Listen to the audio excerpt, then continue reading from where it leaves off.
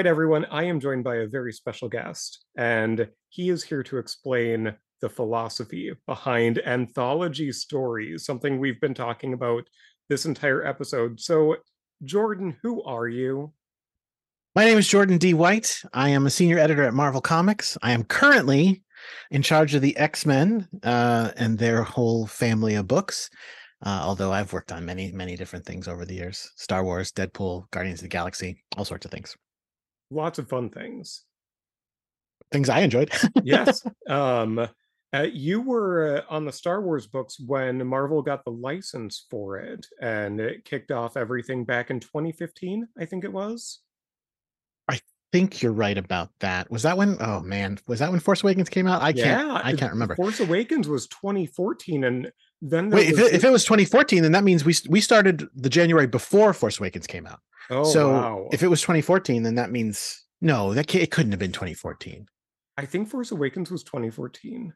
I'm looking it up. Okay. No, it's 2015. So Okay. so that means we started January 2015 releasing them. I started Yes. working on them before that, but yeah, it was a blast to work on those. It was such a thrill going and working with Lucasfilm, hearing about all their plans and coming up with our own corresponding plans. It was absolutely epic. I mean, you're not here to hear about Star Wars, but I'm here to hear about anything. And Lucasfilm is its own fascinating entity within Disney, and then even before then. Yeah. So oh yeah. The story of there's this book called the Making of Star Wars, the really big coffee table book that I forget his middle initial. Is it J.D. Rinsler? Who I did get to meet when I was at Lucasfilm, unfortunately, before he unfortunately passed, I should say. But that book is incredible because the story of the making of Star Wars is so fascinating because, like, honestly, I've said this on other podcasts, I think, before, so I'm not throwing away $1 million idea, although I want them to just make it. I am shocked that Lucasfilm has never made a dramatized movie about the making of Star Wars, because it's an amazing and fascinating story about this guy with a vision that no one believes in.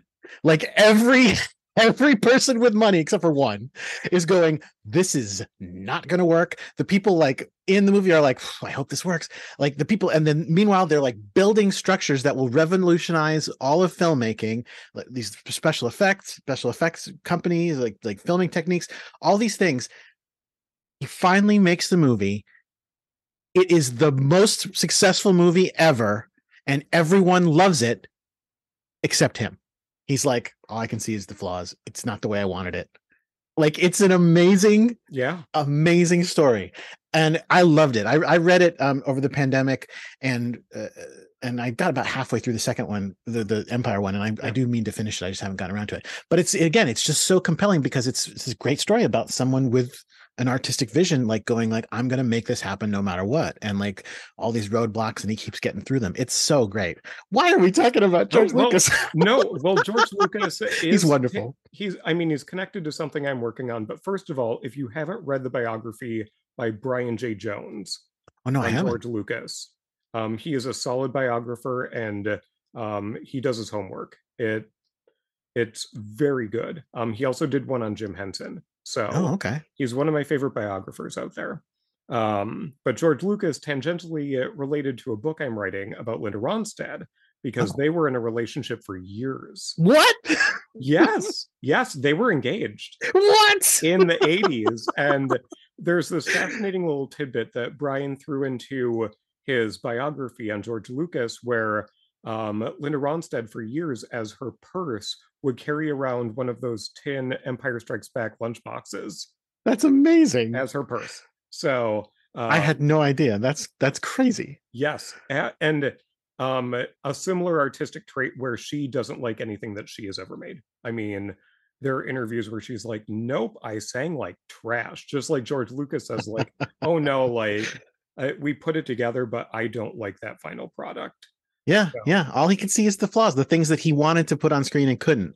And it was just like, it's like a tragedy, because it's the most successful thing in the world. Yeah. Everyone loves it. Yeah. Oh, man. man. So you got to get the ball rolling on all the Star Wars comics. That I mean, they're huge. Yeah. There are so many titles right now, Oh and yeah. I mean, right now they've gone way past anything I ever touched at all. I mean, but I got to get the ball rolling and kind of help set up like how we were going to do it in general. The fact that, for example, we were like very determined to say we want, you guys know Star Wars obviously, and you guys do Star Wars so incredibly well, but we do Marvel comics really well, and we want to bring what we know about how to make successful Marvel comics to the Star Wars comics. And one of them, for example, was going, even though we will probably do and will do stories that span the entire timeline of Star Wars, we want to have a core of our Star Wars books that has a present, so that we can do things like have stories cross over or like have characters appear from one and the other, and so that's why we started that thing of going like, okay, the main books are all going to take place right in this specific time right after the first movie, and that continues to this day. They're not right after the first movie anymore. They're now between Empire and Jedi, but that, yeah, they are still doing that, going like, let's do a core of books that all have a present time, even though Star Wars eschews that normally. yeah. um and also so much fun things. We had such a great time working with them. They're very cool people. Let me tell you, their headquarters is amazing. Oh, I'm sure. I mean, it was made by George Lucas, who is Yeah. who's two of his favorite things are movies and architecture. So they're amazing architecture, and like the walls are decorated with all of these amazing classic movie posters from his personal collection from like around the world. Just walking around there is incredible. It's absolutely incredible, and I do miss it. I do miss. That's the one thing about being on X-Men, is I do miss getting to go visit Lucasfilm. Yeah. So, on a Star Wars related note, but connected to something that you do, Mm. when they were originally casting A New Hope, which was just Star Wars back then, they were in a joint casting session for Carrie at the same time. Yeah, I remember And hearing you that. have your own podcast covering some of the beloved horror classics coming out of the 70s and 80s. So, what's going on with your podcast right now? Well, right now, so yeah, we as we record this, I'm not sure exactly when it's coming out, but as we record this, we've just finished um going through it's called Nature Trail to Hell, and the concept is that I really enjoy horror movies, and a friend of mine, Stefan, um he's a big movie guy, but he hasn't seen as many horror movies as me, not even close. And there's a whole bunch of horror franchises that he's never seen any of.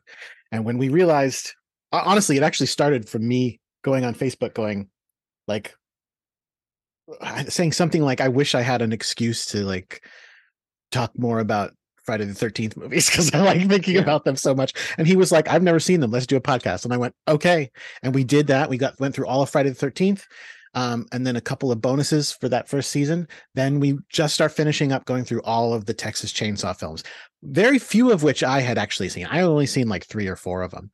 But now we've watched and discussed all of them. We're about to do the bonus episodes of that. And when does this come out? This is coming out a week from today. So, we're coming out at the end of March. Okay, end of March. So we try to come out every Friday when we're releasing. So I think we might have like one more episode left, and in that episode we'll be covering the bonus episodes we did for Texas Chainsaw were House of a Thousand Corpses and X. And in the X one, we will at the end of the thing reveal / decide what we're going to do for our next season, and so I'm excited for that too. I can't wait. Listening along with both of you is a really compelling reason to explore the movies I haven't seen either. So That's awesome. I had seen most of the Friday the 13th, but it gave me a reason to go back to some of those ones that aren't in heavy rotation, Sure. because some of them are a little rough to get through. But it gave me a chance to look at them through a different lens and say, okay, I can appreciate some of the things that I've overlooked before. It was interesting too, because again, so the Fridays, I don't absolutely adore every single film, but I adore the franchise as a whole. So I'm happy to talk about even the ones I don't think are that great. To shift to Texas Chainsaw, where I hadn't seen all of them, like not even close, and it was crazy because I like I don't know. This is going to sound mean, but I don't know what people see in them. I don't hate them. I'm not going to sit here and say I don't hate them, but like I get Friday the 13th 100% because I'm the fan. Like I'm one of the people who loves it. But watching them, there's things we liked about them and there's things we didn't. But it's like, what is it that a Texas Chainsaw fan is? What is it that they love about this franchise? And I still don't 100% know. Like, there are fun things. Again, there are fun things, but yeah, I don't know. I don't know exactly. I haven't heard from a ton of them either. So I'm looking forward to them reaching out at some point. Yeah. And you, I think, have a lower view of Jason Takes Manhattan than I do. Oh, I think it's the worst by a I, long I'm, shot. it is my favorite, but that's Oh, because what? Your favorites? that is because it was like the only one when you went to go rent a Friday the 13th, it was the only one available. So you'd Sure. always default to it. So I think it was one of those elements that people nowadays don't have to worry about because you can always find it. You can always Yeah, find the sure. movie you want. But back in the day when you were growing up and you went to the video store and you needed to drag, like in my case, my grandma along to be the adult to rent the rated R movie, you had a very slim selection of tapes. So Oh no, man, no. That one's terrible though. It's just so bad. Like that's the one that I remember said I'm a big fan of the Star Wars Minute podcast, and I was mhm. saying I could probably do a Friday the 13th one on all the movies, but I don't know if there's that much to say because some of them are a little slow and like, is there something to talk about in every minute? I could talk about Jason Takes Manhattan minute by minute because there is something absolutely terrible that I could go off on forever every single minute. Like, I I think mean, it is dreadful. sometimes you just need to go into a cargo hold and just slay away on your electric guitar and be oblivious. And all the weird dream sequences for no reason. And that ending. Oh my God. The ending is so bad and nonsensical. Then again, I love Jason X. So, Yeah. people can slam me for that all they want. I think Um, Jason X rules, and it's not my favorite of them, but it's up there. It's like top three. but people Like should give top it a three. chance. I think so. Like again, my co-host Stefan, he did not think Jason X was good at all. So that episode, and it was heartbreaking because I went into it going like, oh, this is going to be so much fun. And he came back and he was like, well, that was great. But he was like being sarcastic. And I was like, oh, terrific. And he was like, no, I thought it was awful. I was like, oh no. Before we dive into our main topic, Sure. I Yeah. did want to touch. I'm sorry for a million No, I want digressions. to touch on I'm something always like else that this. you're passionate about that you show Please. mostly on Instagram, which is Lego. Oh, What sure. Lego sets are you putting together right now, or are you looking forward to? Great question. Well, so I'm at a place right now where I shouldn't buy any because I already have so many, like the places where I would keep them are overflowing with stuff. Like in fact, can you see? You can see. I mean, Yeah. that's just my son's like pile of Legos there. But like we have so many everywhere. Right in front of me, I have a tiny little Gwenpool here. I have the little micro. I can't pick it up. Let me see. The little micro Tatooine Oh from yeah. 2021. May Fun. the 4th. Yeah. Um, so I really shouldn't get any. That said, I'm subscribed to a Lego / Lego imitation mystery crate called Brick Loot, which is real nice. They send fun stuff. Me and my son enjoy doing that. I really want to go back and track down the probe droid. Oh yeah. Because it's like really nice probe droid because I really enjoy the droids. You can see behind me I have Yeah. a bunch R2D2. of the droids. Yeah. Yeah. Um, but I don't have that, but that's the one I most want to get that I don't currently have. And I'm trying to like slow myself down though and not buy too many stupid things because I just buy so many. The most recent one I bought was I broke down eventually after probably a year and a half of wanting it, and I bought Mos Eisley Cantina. Oh, I know. That one's very tempting. It's so expensive, but it's so cool. It took me many sessions, not many, maybe 3 or 4 sessions to do it. It comes with so many minifigures, like so many of the weird aliens that you see in that scene. And I love it. I'm so thrilled that I got it. I'm looking at the box. That's why I'm looking off to the side. Yeah. The actual thing is over here. But yeah, it's super cool, and I'm so glad I got it. But I'm gonna try to like not buy any other big sets anytime soon as a result. Yeah. My partner, who is also my co-host on the podcast, got me Rivendell for my Oh my birthday, gosh. which has 15 minifigures or something like that. It is over 6,000 pieces. It's extreme. So I'm slowly chipping away at it because I don't want it to go too fast Right, right. because the experience is in the build, I feel. It is. How many pieces is the cantina? Oh, ugh. It is. That's that can't be true. Yes, no, it's 3,000. Only, yeah, it's only 3,187. So you said that one's 6,000? Yeah, That's twice as many. Oh my I God. separated all the bags and there are 49 bags. Wow. Yeah. Wow. Okay. Yeah. Okay. So I'll make sure once it's done to post a picture on Yeah, our show yeah. Instagram so people can admire the hundreds of dollars and the hours of work that go into something like that. That's another one. That's when I got into in the pandemic because I was just stressed out about everything, as Mhm. most people were. And Jerry Duggan, who I work closely with on X-Men, uh, and have for a long time since he started on Deadpool.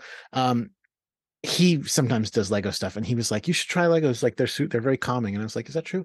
So I went in going like, I want to do Star Wars Legos because there's so many neat ones, and to me, it seems like the vehicles would be the way to get into it. So the very first one I bought, but wasn't the first one I put together, was the I don't remember the name of it, but the blue speeder from the Solo movie, the Han Oh Solo yeah. speeder.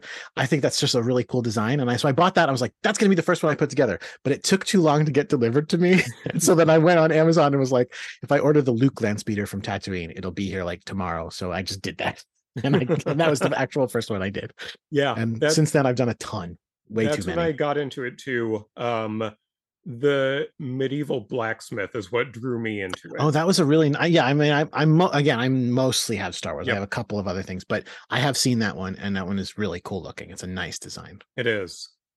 All right. So we are here to talk about anthologies. We're here to raise some funds for Peter David, who I'm sure you have met before. Oh yeah, I worked closely with him a bunch. Yeah. I worked on X Factor with him a couple of times, like a couple of times. I was on as an assistant editor, and then I took over the X Factor before it ended as editor when Daniel Ketchum stepped off that book.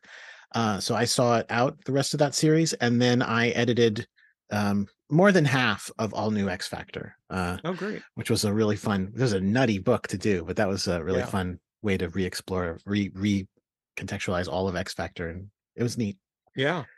So yeah, and I worked with Peter very, very, very early in my career too. What book was that? On when I started, I was on a lot of the the all ages books, Okay. Marvel Adventures type books, and also so I definitely worked with him on First Class, on some of the First Class stuff. I think he did some maybe Wolverine First Class that I worked on Okay. very, very early in my career. Yeah. And to support him, we're covering an issue he had no hand in at all Okay. because that's how it ended up. Um, but he did work on an anthology series throughout the Sure. years.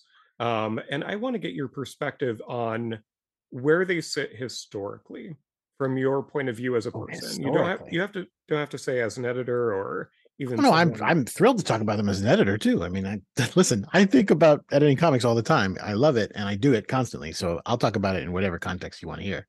So these seasonal specials came out in the midst of Marvel Comics Presents also being released at the same time. So this is the first one that came out in 1990, and they branded it as a spring special. In other segments, we have covered how there's not very much springy about it. There are just, an amalgamation of stories tossed in there. So talk to me about an anthology series and why it was a thing. Why was it around? Why were they around originally? Wow, Yeah. oof. I don't know if I know necessarily the original one. I know, I mean, I can talk to you about why they exist now. They're really tricky beasts, to be honest with you, because, well, I don't think I'm saying things that are not relatively well known, but they don't always sell great. So sometimes they can be a hard sell. Um, but they are extremely fun to do in some ways, especially if you can find the right angle on them. And they also are a great place to try out new talent. Um, I think that's probably the biggest and best use for them, is that you can, whether it's new talent, like new to the company entirely, or it's even just new talent to you, that people you've never worked with, that you're like, let me try, see what it's like to work with this person, see Sure. what they've got to deliver. Um, it's really neat to be able to test those out. What's weird is that, of course, nowadays a lot of comic writers are not used to writing, American comic writers, I should say, are not used to writing short stories. I know in in England and Europe, like the folks who do work for the um I just forgot what it's called. The really big the one with Judge Dredd in it. Come There on. we What is go. what, We will just generalize and say some English publishers. the one blah, blah, blah, AD, and I can't remember what it is.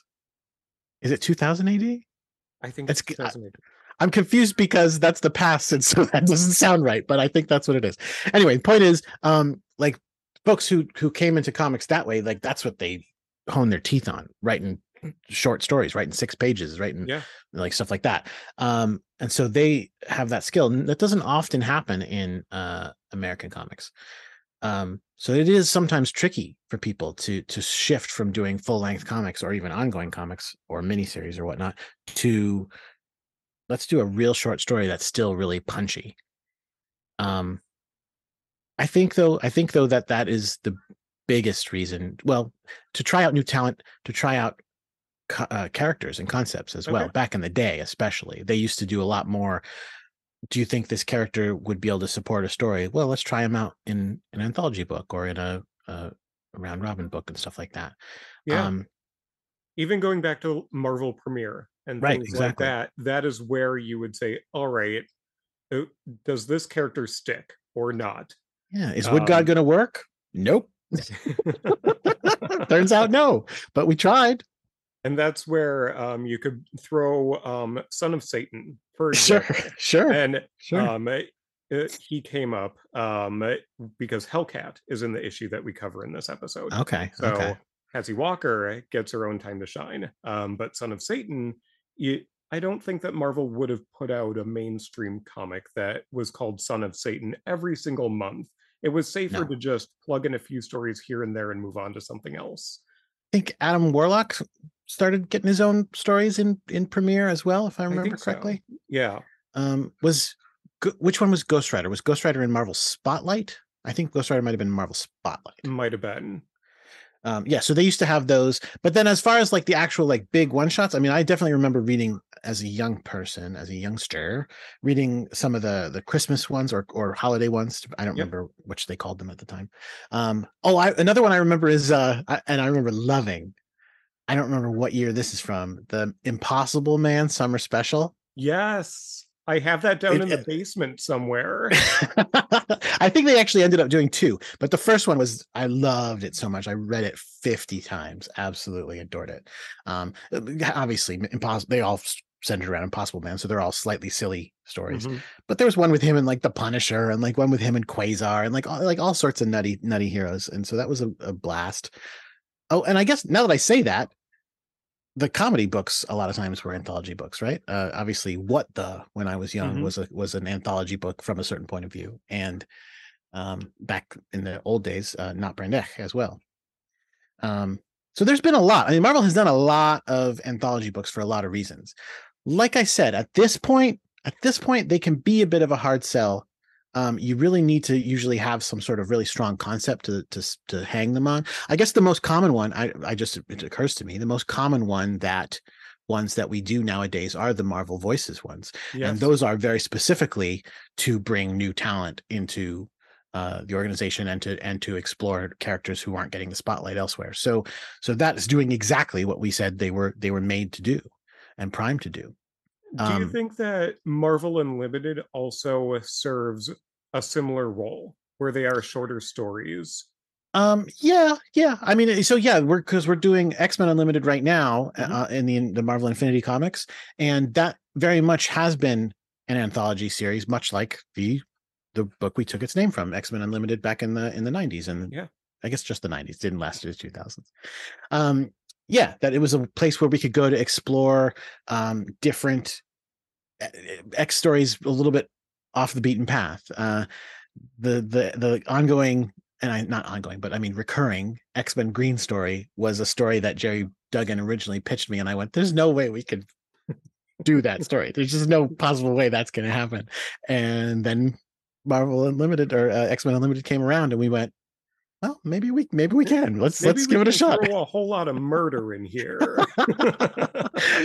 But there's been some really fun stuff in there, like that one. There's the one Jonathan did, the ones that the one that Jason Liu did, the all the Madrox focused ones have been really fun. There's been so many neat ones in there, and definitely stuff that definitely has been a bunch of stuff that you wouldn't see in like the main X-Men book, let's say.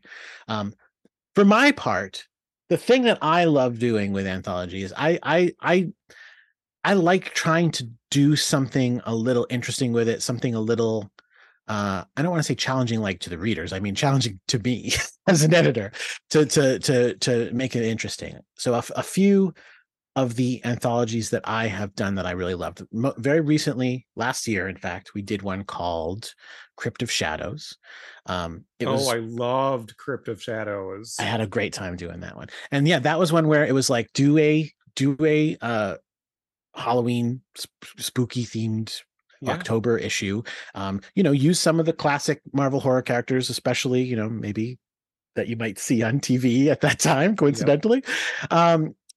And so that was fun. But when I went to my fellow X editors, I said, okay, I don't want to just do here's 6 stories that have nothing to do with each other. I mean, they kind of don't have anything to do with each other, but I decided each of us can edit one. We can all do whatever we want for our story. And then I'm going to go to Al Ewing, who had very recently, so he had kicked off, as you mentioned, an Unlimited comic called Strange Tales. And when I went to him on Strange Tales, I said, I want it to be very Tales from the Crypty in that I think we should make a new Marvel horror host. Like we don't have any horror hosts in Marvel right now. Let's make one. And he dug up Victor Strange, Doctor Strange's evil brother, and turned him into one. And so then for Crypt of Shadows, I said, let's bring him back. And everybody else wrote their stories first and got them working on. And I gave all of those scripts from all those writers to Al and went, okay, here's everybody else's stories. Write a little frame story around them featuring Victor introducing them. And he absolutely nailed it. He's great at channeling. Al Ewing is great at channeling pretty much any style of comic that you could imagine. And he nailed that one. So that one was a blast. Another one anthology that I did that I am so thrilled with and so proud of how it turned out is what did we call it? The Merry X-Men Holiday Special from maybe 4 or 5 years ago. It was just before Jonathan's House of X, the December before. And again, it was just, hey, do an X-Men holiday special. You want to do one of those? And I went, yeah. And I was talking with the 2 assistant editors I worked with at the time, Annalise Bissa and Chris Robinson. And all of a sudden, an inspiration hit me. I went, we've got 30 pages for this book. Let's do an advent calendar.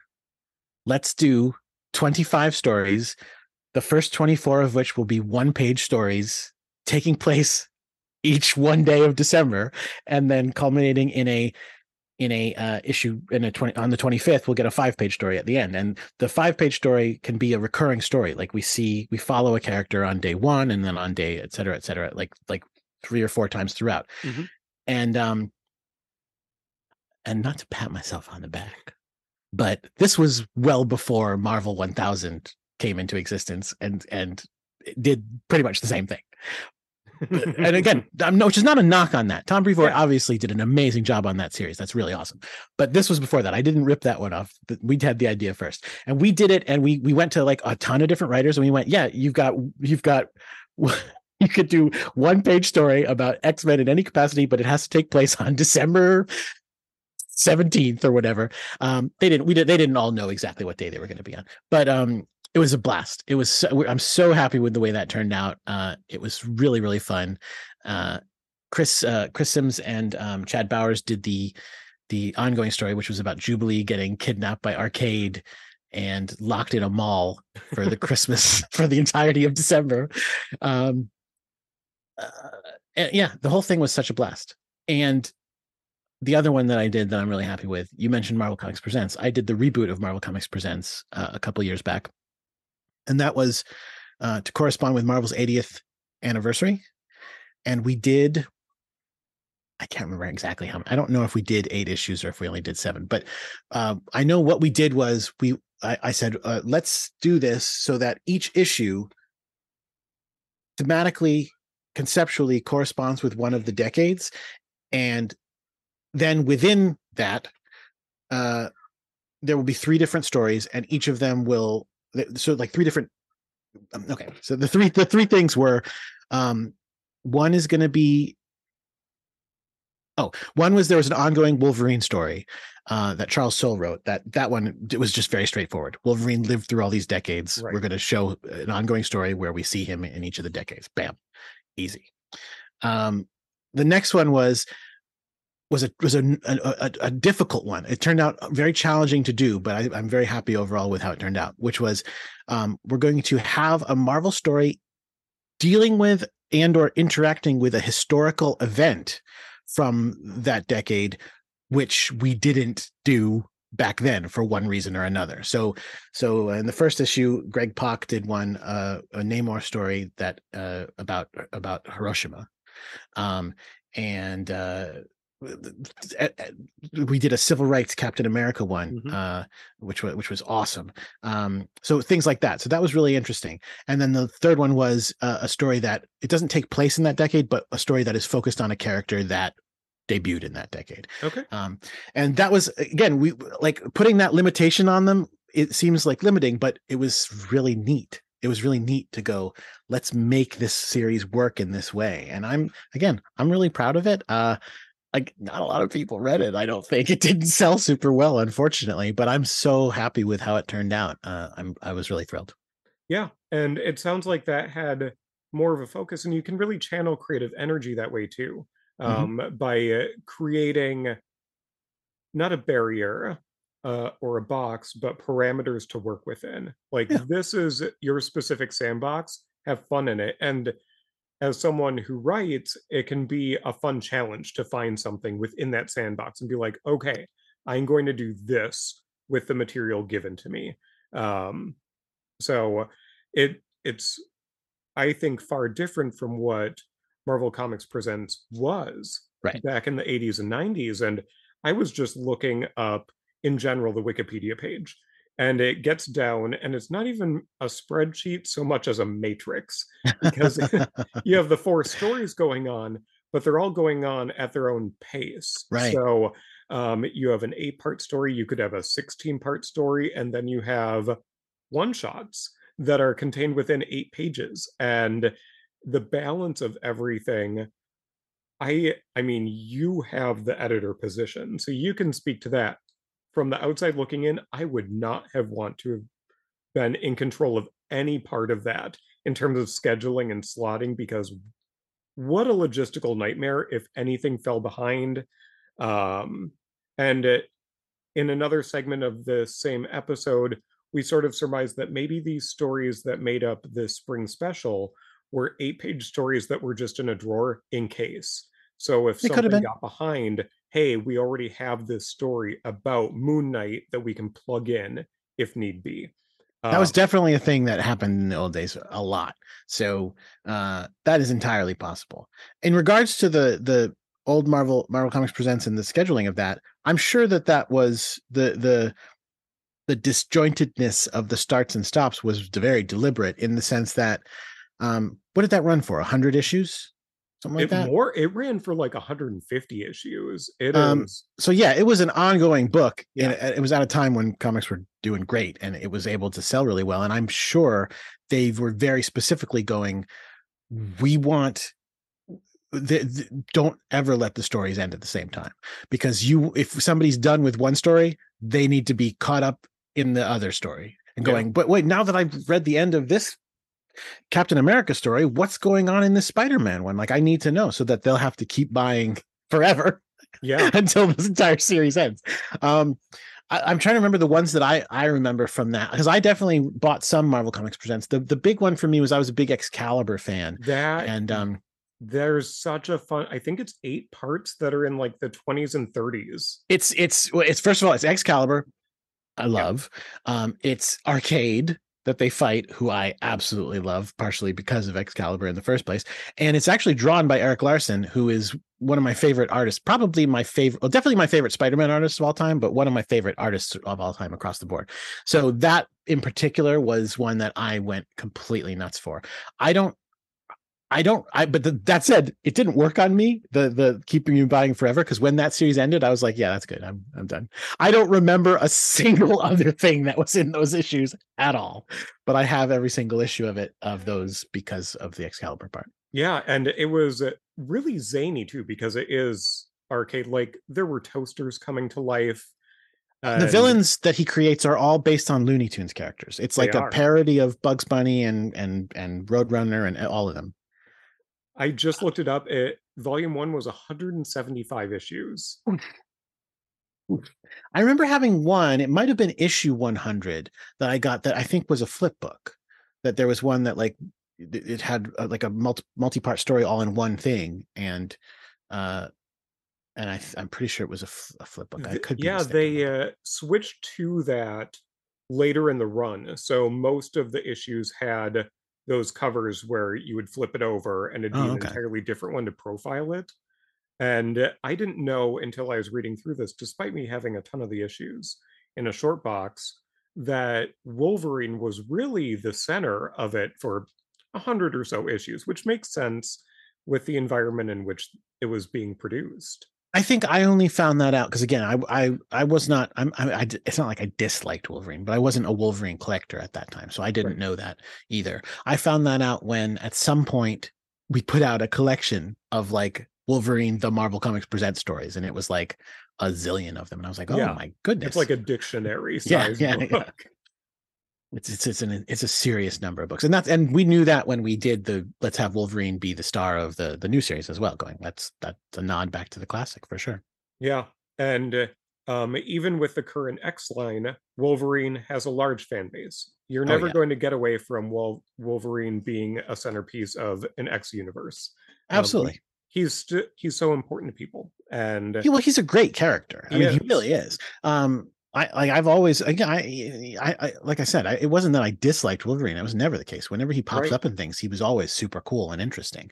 Um, and he's all about he has a lot of contradictions in him that make him really fascinating. That he is, this animalistic man who is going to be overtaken by his rage, but like in some ways that makes him like better at suppressing his rage and keeping himself human than anybody else. I don't know. I've always enjoyed a lot of stories with him. I just didn't become like a real constant collector of him when I Yeah, was young. that's fair. Everyone has their own X-Man. Mine isn't Wolverine either. Um, and that sort of gets back to anthologies, that there's always something that can draw someone in. And that's where the Voices series is, I think, really important because, like you said, you are giving an opportunity to creators who are from underrepresented populations, but you're Hmm. also spotlighting characters so that people can see themselves. And it's a great proving ground for new character concepts as well. I mean, from the Pride issue last year, you had characters who are now in New Mutants. Hmm. And I think that from the outside looking in, of course, that may be a reaction to how people responded to those characters in such an anthology series, that you see, oh, wow, there's a lot of potential here. And people are seeing themselves in these characters. Absolutely. And that's a really important part of comics. And I think it's a great thing that Marvel is doing. Um, Yeah. Editors, Sarah Brunstad, Darren Shan, Lauren Amaro, and back on the first Marvel Voices book, Chris Robinson have done such a great job on those. Like, absolutely. I mean, Sarah Brunstad spearheads that campaign right now, but like I said, Darren and Lauren also have done stuff for it, like a ton of stuff for it.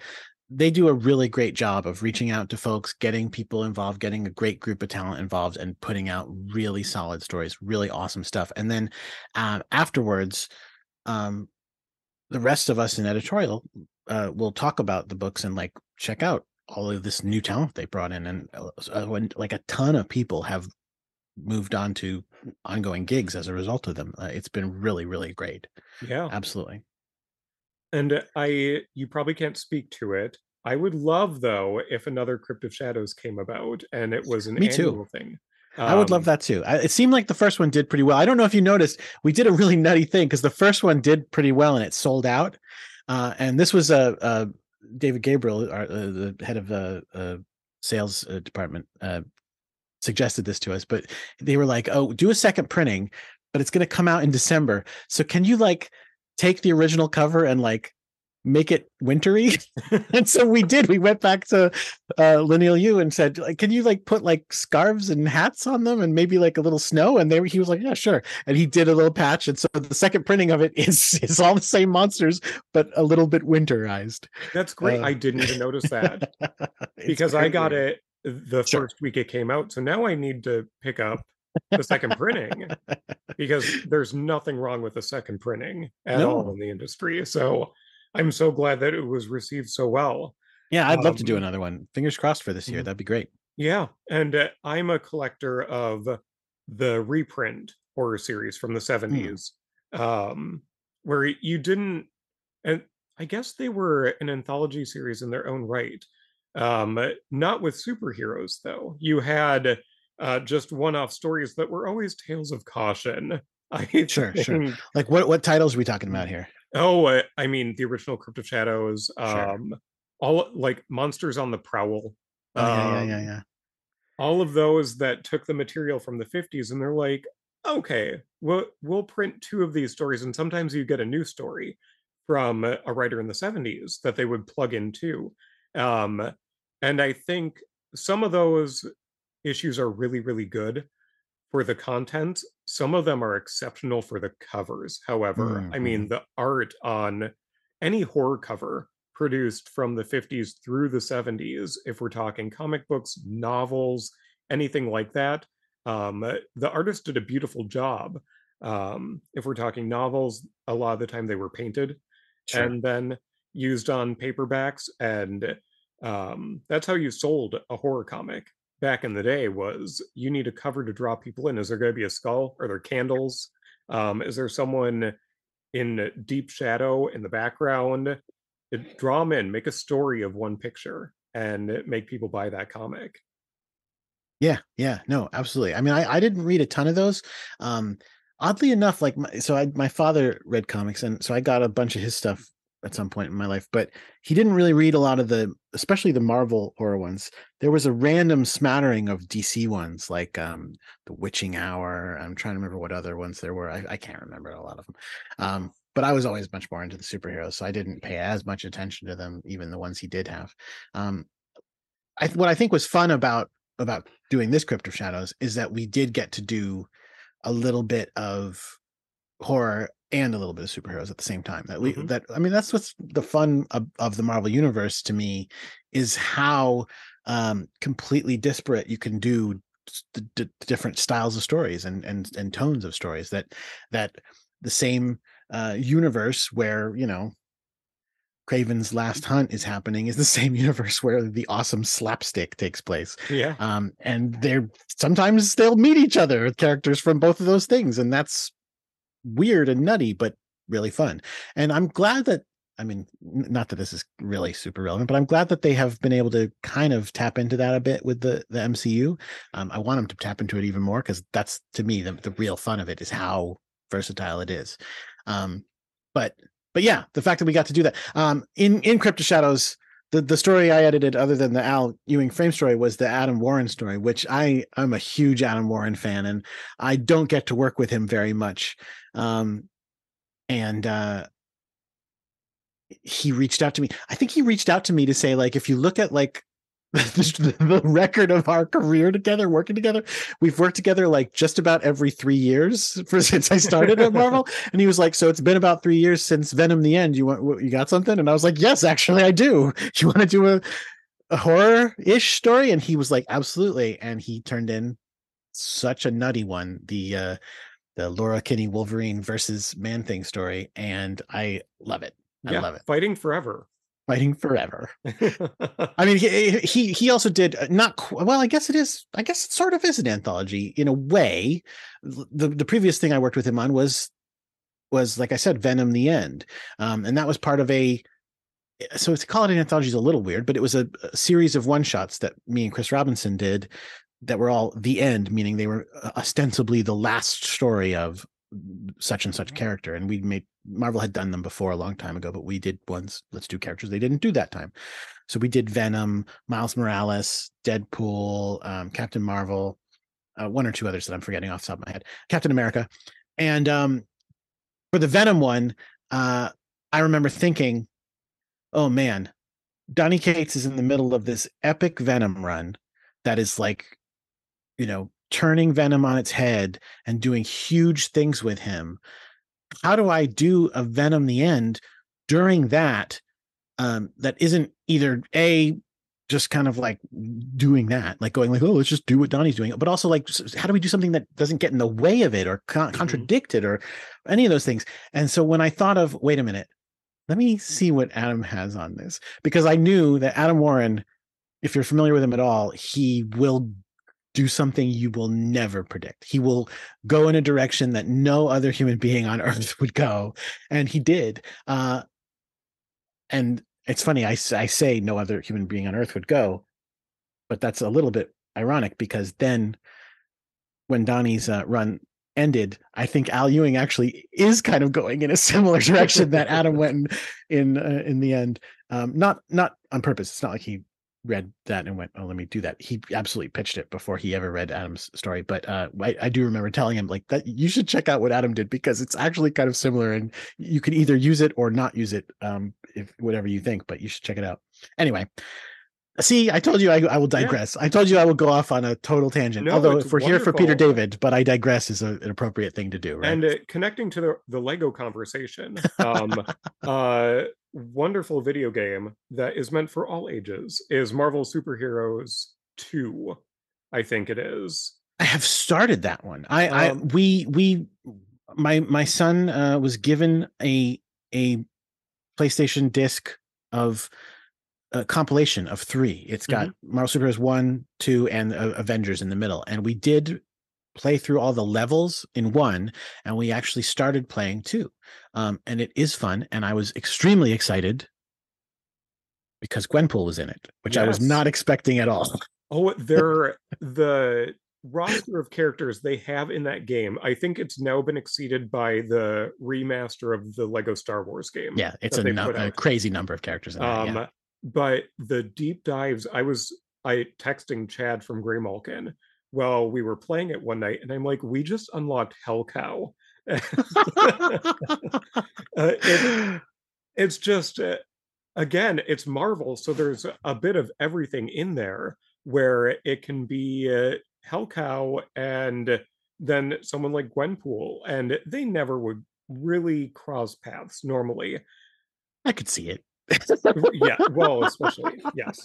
But you can just do so many different combinations. Like my go-to is Dormammu because he's so powerful. So yeah. It is again a big melting pot of a creative game that keeps you on your toes. So I encourage you to start unlocking some of that stuff. Yeah, we should go back and play that more. My son and I play we've been playing the Lego Star Wars one since it came out. We got it like almost immediately. And we're very far along. We have like 900 something of the 1200 kyber crystals you can get. So we were playing that earlier tonight. I think my go-to character, my character that I spend 90% of my time in until I get to a thing that tells me to switch to another kind of character is is Sith Rey, evil Sith Rey from the one fantasy sequence in Rise of Skywalker. Rise of Skywalker, by far, not even close to my favorite. I'm not a huge fan of it. But the fact that they have playable Sith Rey, and she even has dialogue, like she even says some things, Wow. makes me so happy, and I just play her all the time. Yeah, you find those characters that just work for your style of play and you go for it. That's right. I'm evil now, she says. And you're like, you go, Ray. You go. So ridiculous. I adore it. So as we wrap up, Mm-hmm.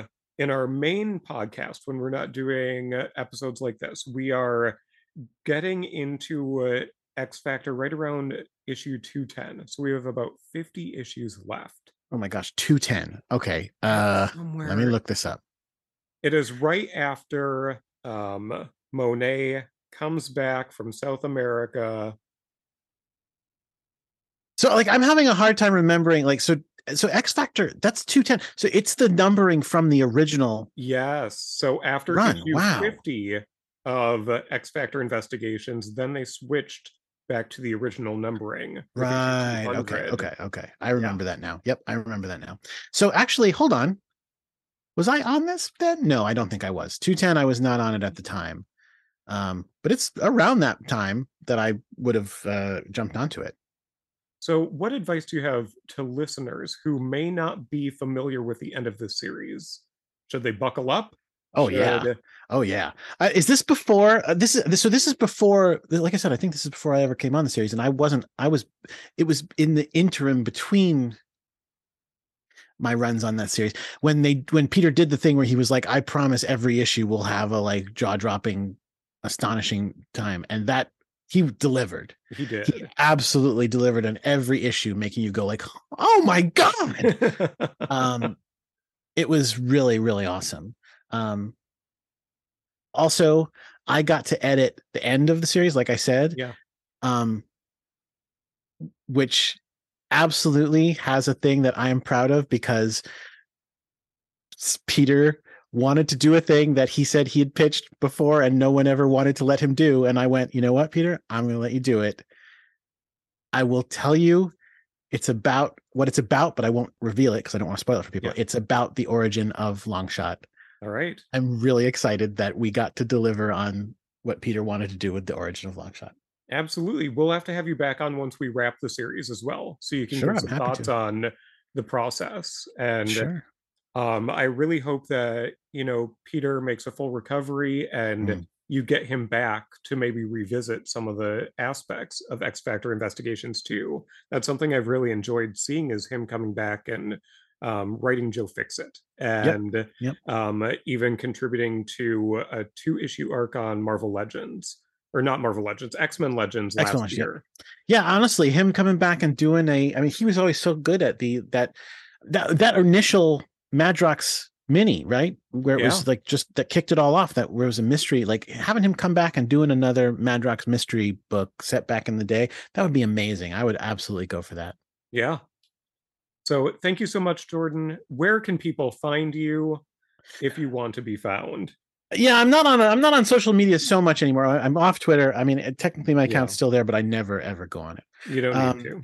yeah, yeah, yeah. I'm sick of it. But like you said, Nature Trail to Hell is the podcast that I do. It's definitely available on like well, it's definitely available on Apple Podcasts. I'm not sure all of which apps it's on, but it's on Yeah. a bunch of them. If you search for that, it's me and my friend Stefan talking about horror movies, which is a lot of fun. Aside from that, just in the comics, All right. you could read X-Men comics, and I've And got see your a hand in name them. every Yep, single issue. absolutely, absolutely. All right. Well, thank you so much, Jordan. And we will have you back most definitely. That'd be fun.